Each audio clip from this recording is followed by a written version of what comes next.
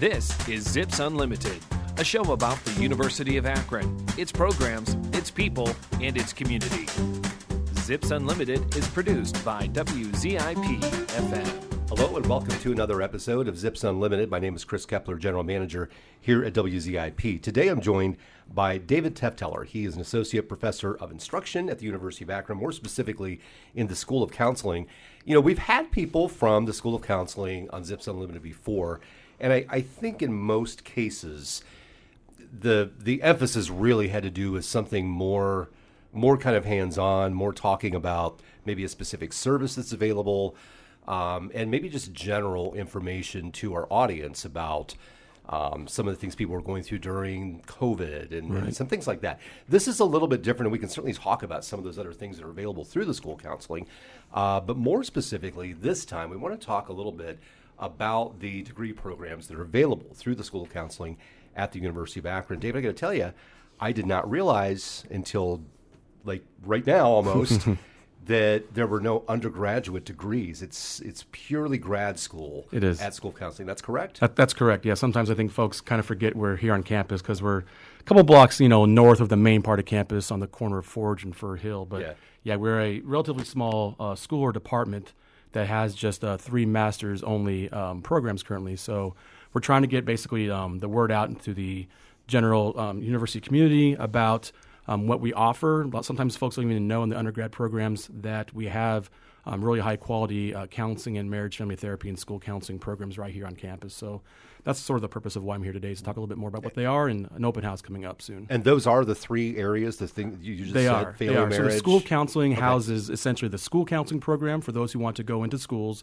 Like to be a guidance counselor That's or something? Right, Okay. Guidance counselor. Then we have the community mental health counseling program, which is your standard outpatient counselor in the community, largely individually based, but very holistic still. And then there's the marriage and family therapy program, which its emphasis is on working more so individuals also, but certainly couples and families, and taking a more systemic approach to the counseling that's done. So there's 3 kind of distinct areas, but they're all underneath the umbrella of counseling. Now, if there's no undergraduate program that would feed into that within the School of Counseling, what types of programs might I? Sure. What other degree would I have as an undergrad that would probably make me in a good position for what you're describing? Great question.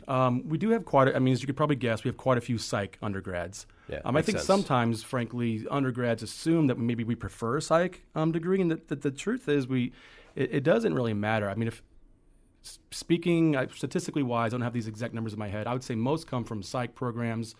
Certainly child and family development, sometimes basic school of communication. But really, we'll take anybody who is a really good interview, who wants to help folks, who is a people person, who's a good learner.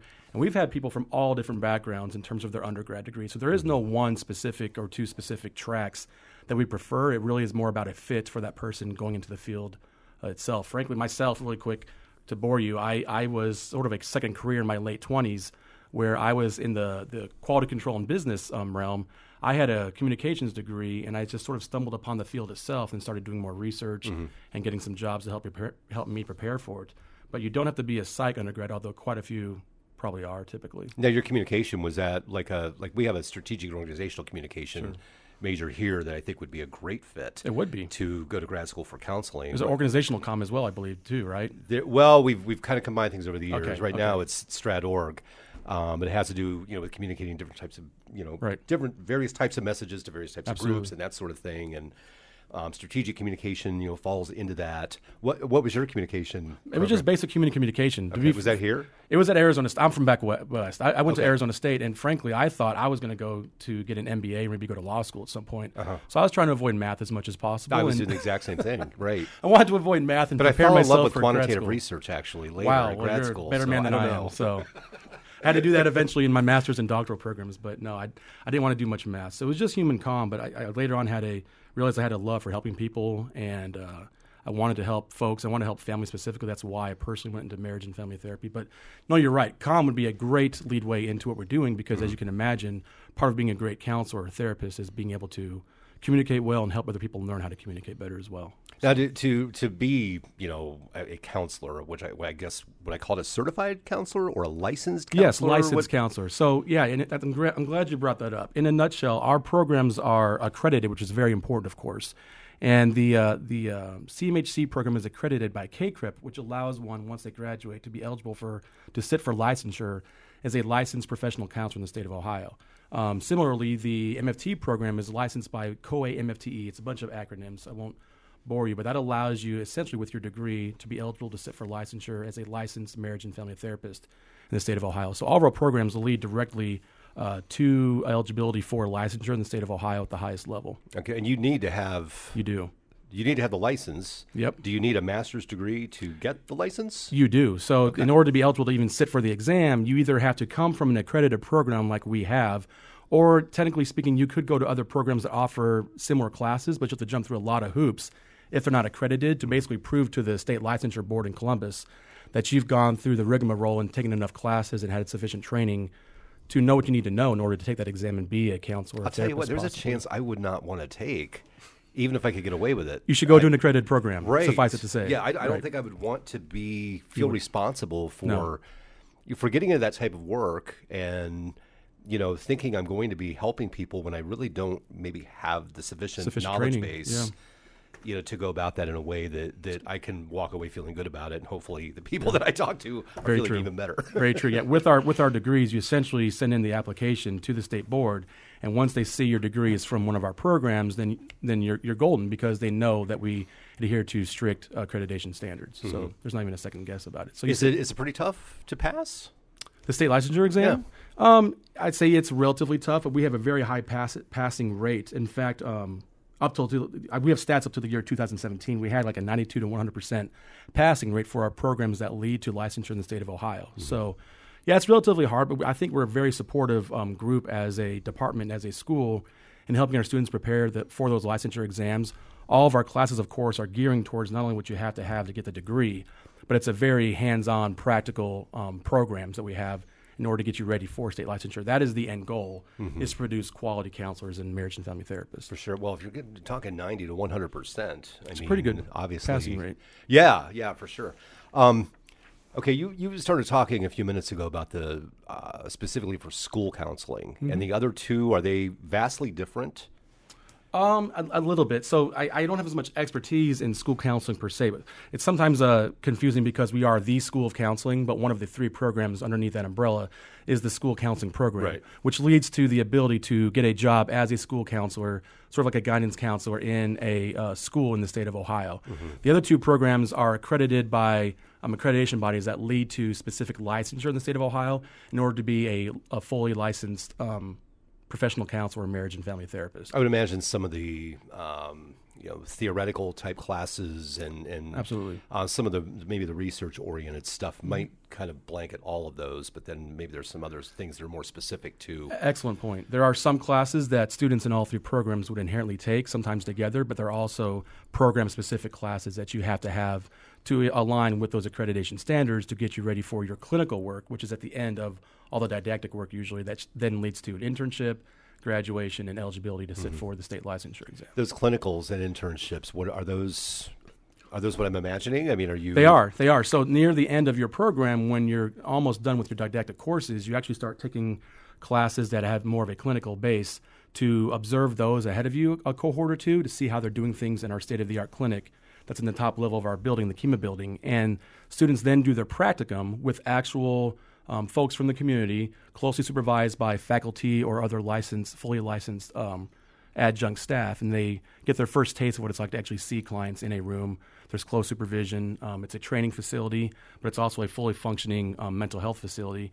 And then we help you find the right internship somewhere in the larger community or, frankly, in the entire state. Mm-hmm. And if it meets the qualifications and if they are able to provide all the experiences and clients you need, you finish out the clinical hours that are required to get your degree and then be eligible for that state licensure exam.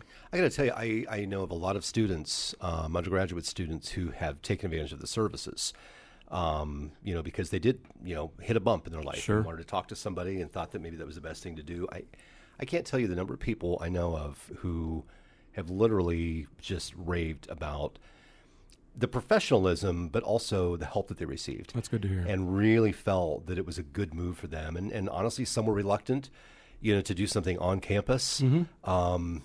I don't know. They just didn't know what they were getting into. Sure. And I have yet to hear a negative story. Sure. Maybe they're out there. I'm sure We're not going to ask people to call in and tell us the negative stories. Right. No, yeah, we do have a fully functioning mental health clinic on the top floor of our building, the Kima building, called the Clinic for Individual and Family Counseling, and it serves the university community as well as the community at large around us. So, what's that like when you're, you said you're still a student, but you're sitting down with people for the first time. Sure. That's kind of a steep learning curve. Kind of intimidating. It can be, but I think we do a good job, to put it simply, of doing sufficient amounts of hand-holding during that first real clinical experience to then prepare you for internship.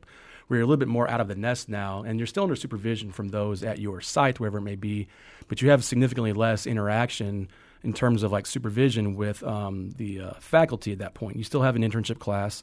You still process things in a confidential group supervision class, but that first real taste of being with clients for yourself can be nerve-wracking, but oftentimes students will say how it's one of their most rewarding experiences they've had in the program because it is so exhilarating. But you still have very close monitoring. You have a supervisor who's watching you closely. Because of the training facility, all the clients know this, everything is videotaped. It's kept confidential and destroyed later after the semester. But everything is recorded so that you can watch back what you're doing, how you're progressing.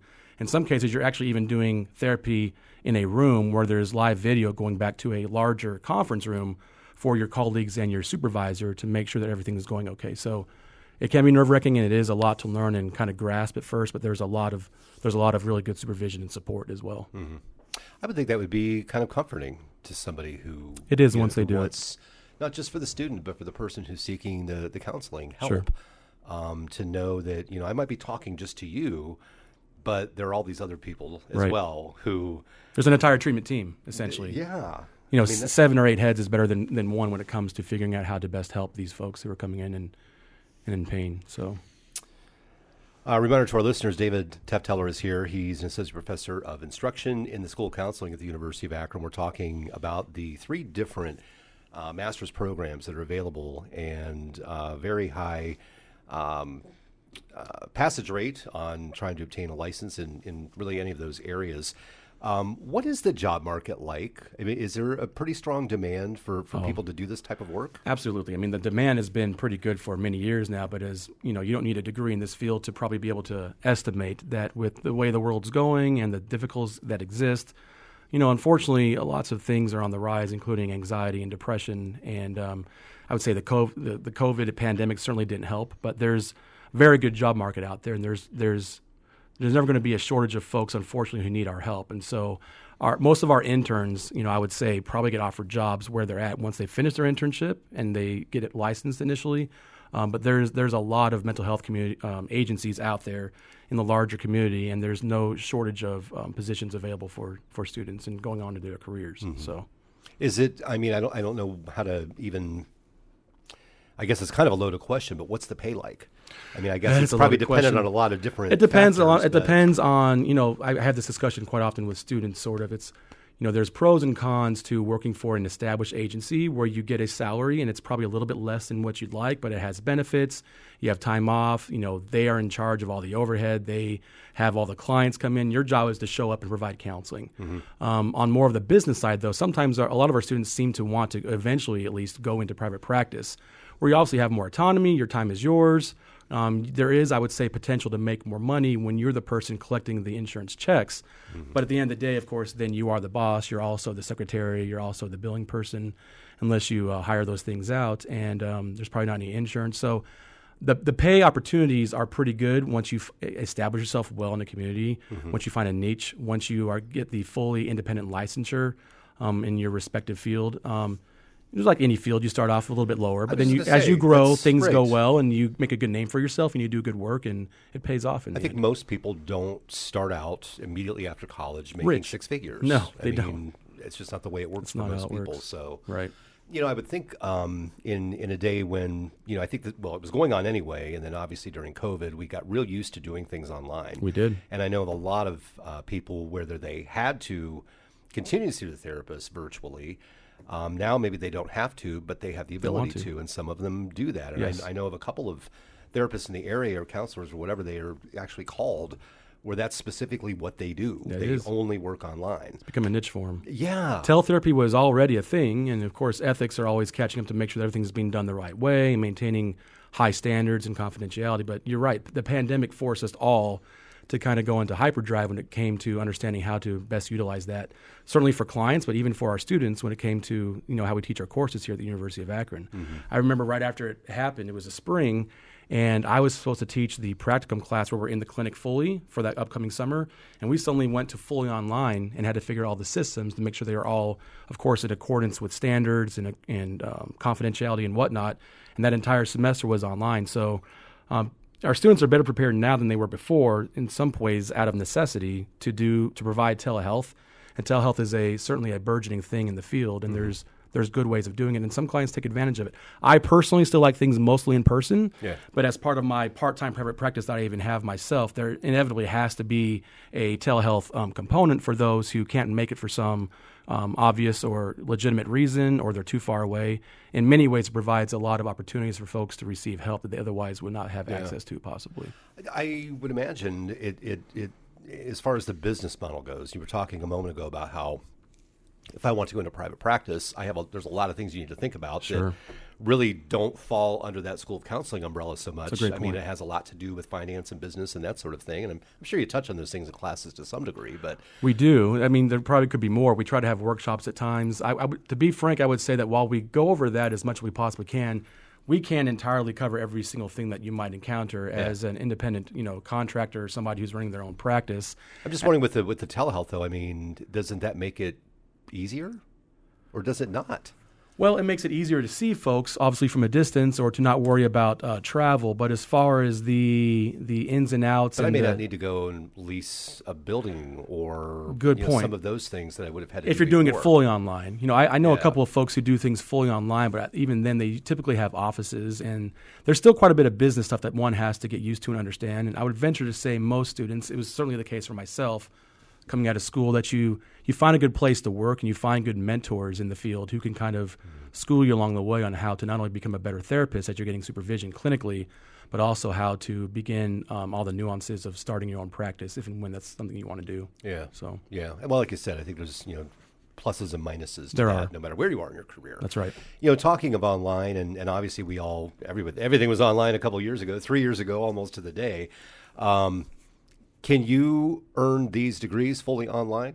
Good question. The simple answer is no, and that's more largely by design. What I oftentimes will tell applicants when I'm interviewing them is that even before the pandemic made it necessary to sort of expedite the online stuff, that we were already starting to transition as a department, as a school in our programs to more of a hybrid model. Mm-hmm. So the relatively short answer is that most of our classes at this point are some kind of hybridized model of being both in-person as well as online synchronous and sometimes online asynchronous. There are a small number of select classes that are fully asynchronous, but as a programs and as a department, we want to maintain the quality that comes from still having face-to-face interactions, both for classes as well as certainly client interactions. And so, no, there's still a strong in-person component, but there's more of an online component than there was before. But you can't do it fully online. Right. Okay. Yeah. Well, I think it seems like a lot of people like that kind Most of of our students model, want that, by far. Yeah, the vast majority want that. Yeah, we hear that a lot too.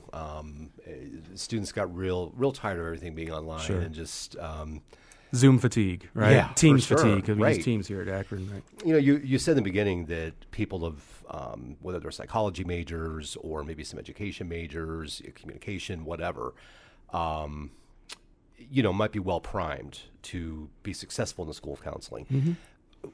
What is your student profile? I mean, not so much by major, but are we talking a lot of people fresh out of their undergrad? There's a lot of people who maybe went back to school 5, 10, 15 years after college the first time, or what? Great question. Like I said, my own experience was I was in my late 20s. I already had a small family growing, and I guess, and technically speaking, I was not a traditional student. We have a fair amount of non-traditional students.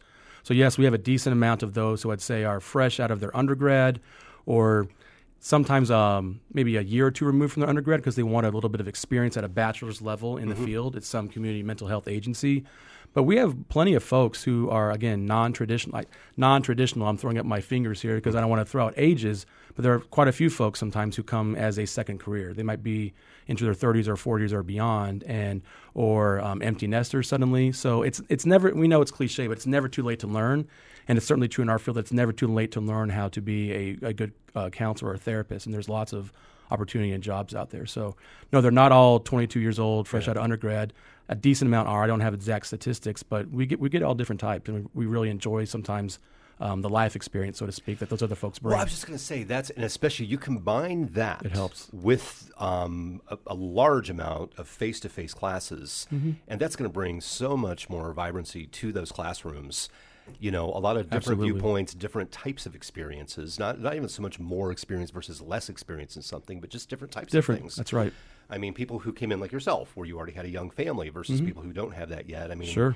You're going to look at things slightly differently, if not makes things more diverse, and it makes things more rich and vibrant. Absolutely, when you have folks from different walks of life and different experiences, different ages, all of the above. So, yeah, we really celebrate and try to recruit diversity as well. Okay. We're going to find out in just a moment, if you're somebody who, perhaps could use this type of therapy, community member, student, whatever. We'll get the information on that here in just a minute. Before that, though, if people have specific information or specific questions, just want to come and learn more about earning that graduate degree. Sure. You have an open house coming up. That'd be a great time to stop by and get more specific answers and your personalized questions answered that we did not cover today. Absolutely, yeah. If you want to just look up our website, it's www.uakron.edu/SOC. And we do have an open house that Chris mentioned coming up on Friday, March 3rd from 10 a.m. to 11:30 a.m. And basically, it'll be a relatively informal meet and greet. You have the opportunity to meet most or all of our faculty and staff. In our building, it's called the Kima Building. It's on the southeast corner of Forge and Fur Hill, just north of campus. The address is 27 South Forge Street. And like I said, the top level, it's right off East Market. It's right across the street from the Hauer House, if you're familiar with that at all, and very close to Market. But yeah, during that 10 to 11:30 time, you don't have to show up right at 10. You can show up at any time. We'll basically just be cycling folks through a simple presentation to explain some of the things I've already said today, as well as give a full tour of our fully functioning mental health clinic I mentioned earlier upstairs. So all right. And for other folks who need information, maybe just go to the website as well. That's right. When you go to the school website, the School of Counseling, you'll be able to look at the specifics, including how to apply for all three of those programs I mentioned earlier. Okay. And then for people who want to come in, maybe they want to talk to somebody. Is Sure. that another website thing? Well, I would probably suggest, no, absolutely. So I would suggest going to the website and looking at maybe the directors of each of the respective programs. Mm-hmm. Dr. Delia Owens is our coordinator for the school counseling program. Dr. Robert Schwartz is the coordinator for the CMHC program, and Dr. Heather Catafias is the coordinator for the marriage and family therapy program. Their names, their emails, their phone numbers are on there. Oftentimes, folks will initially get the application process started by reaching out to one of them respectively, and then even asking for the opportunity to get a personal tour outside of this open house if they want to sometime, and we're in the building, and if they're nearby, we're certainly I'm happy to give them a tour and show them around. Zips Unlimited can be heard each Saturday at noon on 88.1 WZIP FM. Z88.